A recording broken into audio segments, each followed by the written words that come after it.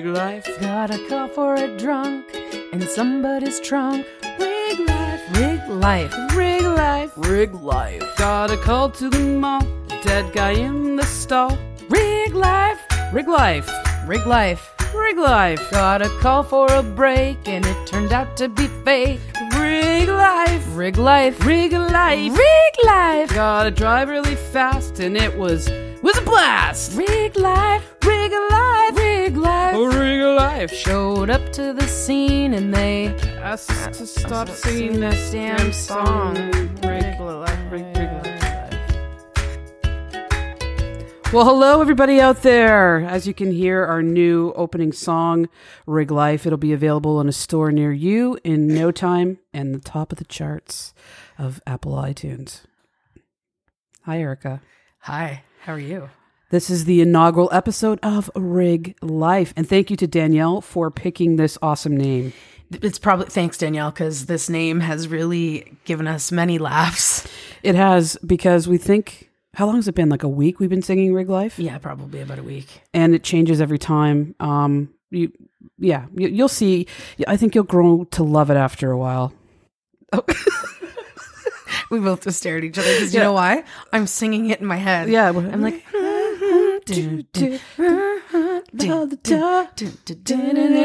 Okay. You might want to check out Spotify later because we might be on it. And feel free to... share it with others and walk around singing it. Okay, now let's get started in today's episode. Erica is going to talk about a couple of interesting standout cases that she experienced while working as a paramedic. So why don't you get started, Erica? Okay, this is going to be a good one. This one actually broke my heart because I care more about animals than humans. So I totally should have been a vet. Me too. So what had happened on one of the highways in Ontario, a guardrail, a truck that transport animals, you know, like the big long 18-wheelers and you can see through them. And I hate those so much. Mm-hmm. So this one was carrying cattle and it hit the guardrail on the side of the highway and it spun out and flipped. And so two of the cows actually were the only casualties, thank God. But they had to be put down by local law enforcement. That was the worst.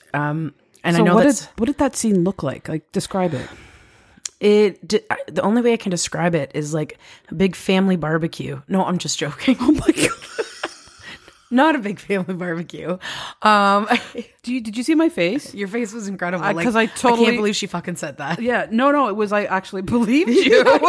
I was picturing Bubba and Betty Sue and just right from the cow right to the barbecue. Yeah, exactly. No, that wasn't it. Okay, it was horrible. I'm a huge animal lover, huge. Mm-hmm. So seeing that was a lot worse than seeing anything that I've ever seen before. How did the call come into you? It came in as a car accident. Okay. So we had no idea. They didn't say casualties. There was nothing like that. So when it comes in as a car accident, and it wasn't run as a code. So obviously that doesn't sound bad. But when we got there, there's two suffering cows. It's bad, but no, it would bother me every bit as much, I think. Yeah. So was it that they were going down the highway, a car cut close, and the thing didn't move over? Move over. And the driver had a cow? The driver had a cow. Oh my goodness. Oh my God. Forgive me. Well, the biggest thing was the driver asked law enforcement if he could keep the two dead cows. So, you see a lot of crazy things. Yeah. You really do. That was something that I'd never want to see again. When even driving to work now and, you see one of those trucks carrying the chickens or the cows, it's heartbreaking. You just want to cut in front of the, I'm the same way when I see them. I look and then I avert my eyes immediately because I just can't, I can't.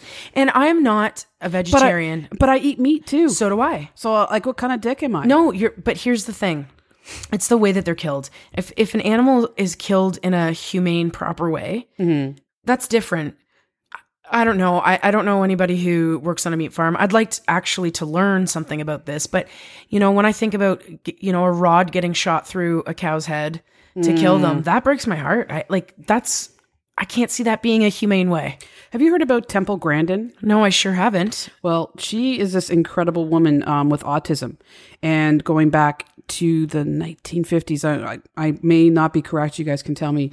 But as it turned out with her autism, she had to be squeezed. Like, I've heard people that with autism like to have heavy blankets, right, and they like to feel like almost like they're being compressed sometimes. Right. At least this was her case. And believe it or not, she was brilliant, and she went to university, and she built something that almost looked like, when you see the cows, they put them in the stall, their head sticks out, and that's how they get their vaccines and stuff. Yep. Well, she kind of built something like that for herself.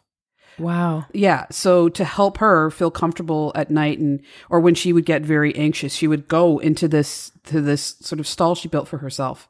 So from there, she changed the face of how cows are herded up to be brought to slaughter. So that they humanely walk them in this, almost like a circle with a ramp that gets smaller, but not, you know what I mean? Like they can go, and they can go through one at a time. And so they found that the cows started to calm down. And so I know this is a little bit off topic, but it's nice to know. It's kind of a cool story that this woman who people in the world will, not give people chances or throw them away is just ridiculous, because she's brilliant. This is a movie is called Temple Grandin, and there's a book, and she does, I don't know if she's still doing it, but she would go on the road. So someone with autism who struggles with crazy, with anxiety and being around socially and stuff like that. She's amazing. So yeah, a little plug for Temple Grandin. No, that's awesome. That's amazing. It brings me to thinking of a song, like the one, As I Walk Through the Valley of the Shadow of Death. Yeah. But not the original, the actual. I'm gonna walk through the valley of the shadow of death. I take a look at my life and realize there's nothing left. Okay. That's a little off topic. Okay, so let's move on. Let's move on. Next story I have is we did get a call, a hoarder's house, where they didn't know if the person was already deceased. So we just basically went in there. The person was clearly deceased. The worst thing was the amount of garbage in this person's home was, I can't even tell you. It was probably a good 3.5 feet high up your leg. So did you walk through it or walk on top of it or what? Basically on top of it. It was so, a lot of the stuff on top was new things. There's, I can't even tell you, wool, TV, there was a TV in a box. So is this not unlike what you would see on the TV show? It was probably worse than what you would see on the TV show, to be honest. So, okay. So this is something that I don't know if many people think about, is that the scenes that you guys go to aren't always the crash on the side of the highway. Oh, God, no. The heart attack somewhere. It's you walk into these really filthy places or unsafe environments. Yeah, you do. You sometimes you walk into a house and there's drug paraphernalia all over the place, and not only are you having to take care of this patient, you're having to worry about poking yourself with something that's laying around, and it sometimes can be scary, and it kind of gives you a look into the person you're treating's life. And as you really have to hold back your own personal judgment. I try not to be judgmental about anyone. That's a lie. But you can take that out. But it's hard. It's hard looking at this person that you're treating, knowing that they live like this. Why do you live like this? You automatically think that's disgusting. But then what's the reason? And mental health is a huge reason. For sure. And there's not enough resources out there for these people. But it is disgusting. And no person, no animal should, nobody should live like that. Absolutely not. So that makes you go, okay, there is a reason for this. Maybe not one we can understand, no. But no, I mean, the scenes that you guys walk into, they must be horrific. Yeah, some of them. Yeah, some of them are pretty. There's been, there was a gentleman's house. He collected newspapers. So when we went in, I'm going to say thousands upon thousands upon thousands of newspapers. So basically it's a fire. It's a fireman's dream right there. Yeah. Yeah, it's and I mean, these people are let's say taken to the hospital, everything's fine, you're good to go, and they're going back into that. And there's no they'll sign them up with a social worker, and they'll try all these things, but there's nothing that, somebody goes to the home and really follows up saying, there's so many steps that these people, the government should start to take. Whereas, something like this happens, they're told, listen, we'll set you up with a social worker. From the social worker, we'll set you up with this person. These people will come in and clean your house. And then somebody to work with them to try and maintain it. But there's no follow-up, There's no follow-up. No, there's no follow-up. I worked for a company that we did hoarders cleanups, and we'd go in and we'd clean, and then the next year, same call, same house. Twice as bad as it was. So what was the smell like in there? You can't even describe the smell. The smell is that of... If you've obviously smelled gangrene. Yeah. It's like gangrene mixed with... Gangrene is sort of a sweet... it sticks to your nose hairs. Yeah. Like how I can explain gangrene. Once you smell it, it's like you can't unsmell it. No, you really can't unsmell it. Mm-hmm. It's like ketoacidosis. Same smell. It's sweet, very, very sweet. Sweet and rotten at the same time. That's kind of how it smelled, sweet and rotten. Well, there's that sickly sweet, I guess, rotten smell. Exactly, yeah, that's exactly what it was. Yeah. So, I mean, but you're wearing a respirator. So, you throw a little Vicks under there. You really kind of can't smell anything. Thank God for Vicks. Yeah, thank you, Vicks. I guess the Vicks company, when they first made it, they didn't know it'd be used very often for... healthcare professionals to not all smell of them stuff. Police, fire, everybody uses them. Oh my God. Well, you guys play a huge role in how we care for the patient or carry forth with caring for the patient, because sometimes they come in, they don't have any family. No, they don't have any documentation and maybe a medical history that we know of. So the fact that you can tell us what you saw, what you witnessed, or if they had family, how they were treated how they treated the person, etc. We have you guys are so valuable with information. Not only did you show up there, you saw it, you brought this person in, and then I don't know what we would do sometimes without the not just like, okay, well their vitals are this and they're stable with this and yeah. No, I mean that stuff is so important. Well, I think you need more. Not that a lot of paramedics aren't caring. You get to a certain point, I think, in your career where it's just, you kind of got it. You have to be cold, because if you're not, it starts to affect you. And those that it affect, I mean, look, unfortunately, with any sort of essential service, the suicide rate right now is way too high. And I think that's something that needs to be talked about more as well. And I think that we can do a whole episode talking about that. I think it sounds like a fantastic idea. Anybody who's listening out there that is in the, like you said, essential service community, we've got each other. Yeah. And who understands us more than others. So if you can turn to someone and talk, and that's a hard thing to do because we are supposed to be tough, right? Message us. I mean, even talk to us. We could be complete strangers, but I mean, maybe you just need that, understanding from somebody else. But reach out, please. Yeah, please reach out. You're not alone, and even though you might feel that way, but please reach out. So, okay. Well, I mean, that's tough because not only, I mean, how long was the person deceased for? I'm going to say probably about 12 hours. It wasn't that long. Yeah, it was the son had called in. So did he live there? He did live there, and his was the only room clean in the entire home. So how did the rest of it not encroach though? I mean, if there was bugs and mice and it did. So you know how they say rats and mice never live together? They did in this house. Oh my God. There was enough to go around? Oh, there was way too much to go around. Unfortunately, the saddest part was, the family were a tight family. So this was their wife, the mother that was deceased. And, it's sad because they seemed like such caring people, yet you look around and you're like, whoa, it's a disaster in here. But do you think her living condition contributed to her death? It absolutely did. Yeah. In what way? You're constantly in filth. I mean, she was bedridden. Okay. So what? Yeah, I was going to ask you what her diagnosis was, or what was her health history? Did you know? She was bedridden. She was diabetic, uncontrolled diabetic In a filthy environment. extremely uncontrolled diabetic. So ulcers it led to infection. She didn't get them treated. So she was septic? She was septic. Yeah. So Oh, just sad all around. Well, I don't know how you guys. Yeah. I thought about becoming a paramedic even after, instead of nursing or that, and that aspect of it, like most people don't think about, right? I'm not gonna lie.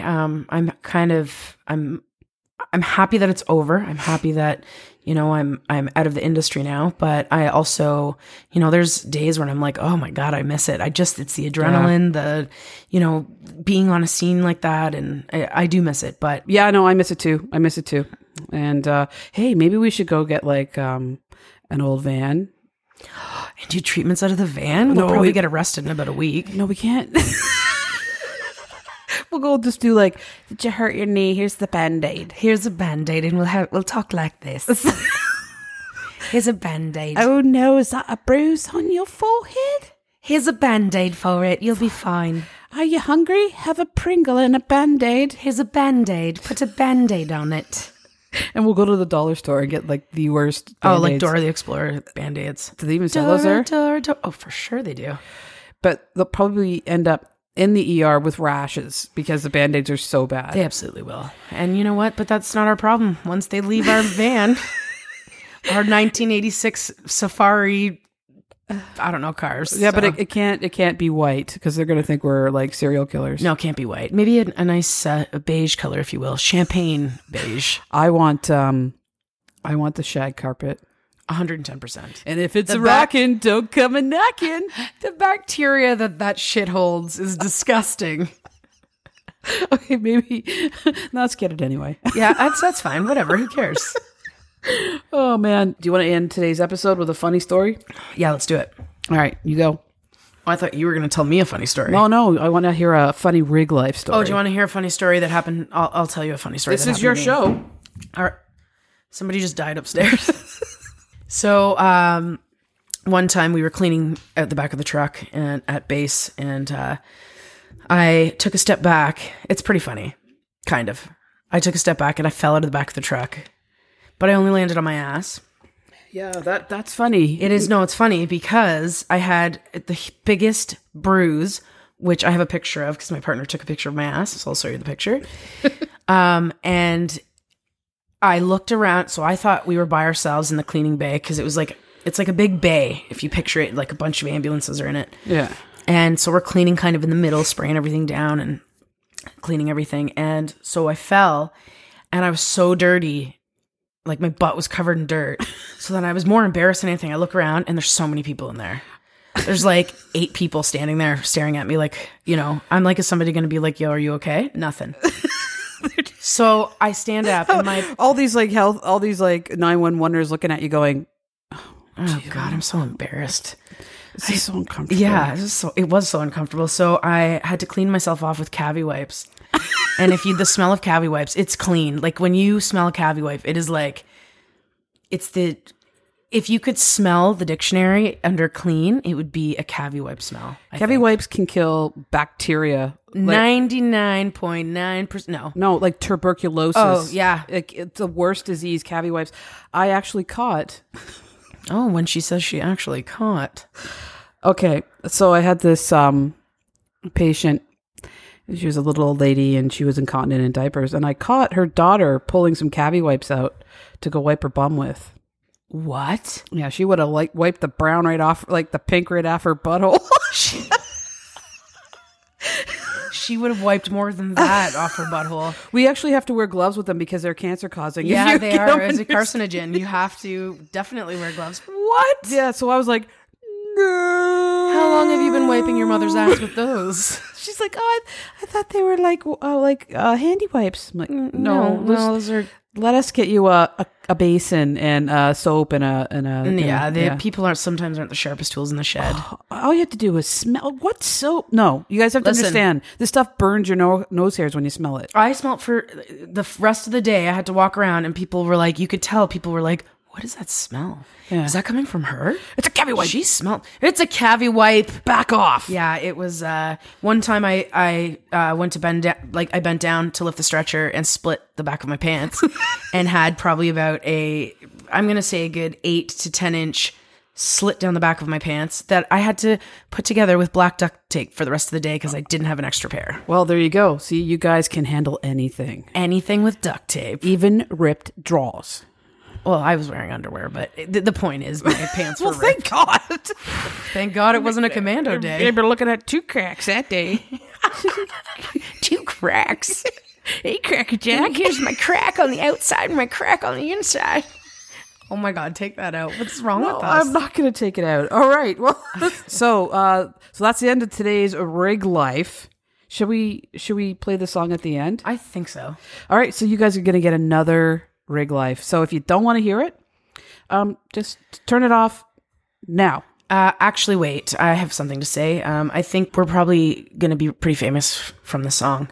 Yeah. So I really think maybe next year for 2020, you guys should watch out for us on the Grammys. I just wanted to throw that out there. And the Junos. And the Junos. Yes. It's our Canadian Junos. Grammys. It is. I mean, Stompin' Tom might be there. Absolutely. A little Jan Arden. Yeah, there we go. Yeah. Nickelback. Oh, Nickelback. I had a buddy who went out for Halloween with just a nickel taped to their back, and they were Nickelback. Oh, that's Halloween ideas, guys. Halloween ideas. I think the world hates Nickelback. I don't know how they ever made it. It's like the biggest this photograph. No, thank you. I'm turning it off. Okay. All right, that's it. Enjoy Rig Life. Peace. Thank you for listening.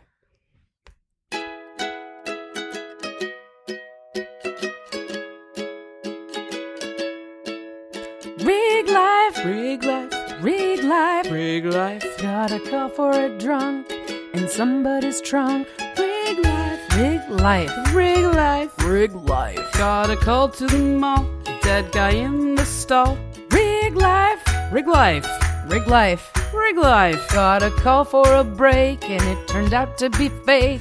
Rig Life, Rig life, Rig Life, rig life. Gotta drive really fast and it was a blast. Rig life, Rig Life, rig life. Rig Life. Showed up to the scene and they asked us to stop singing that damn song. Rig Life.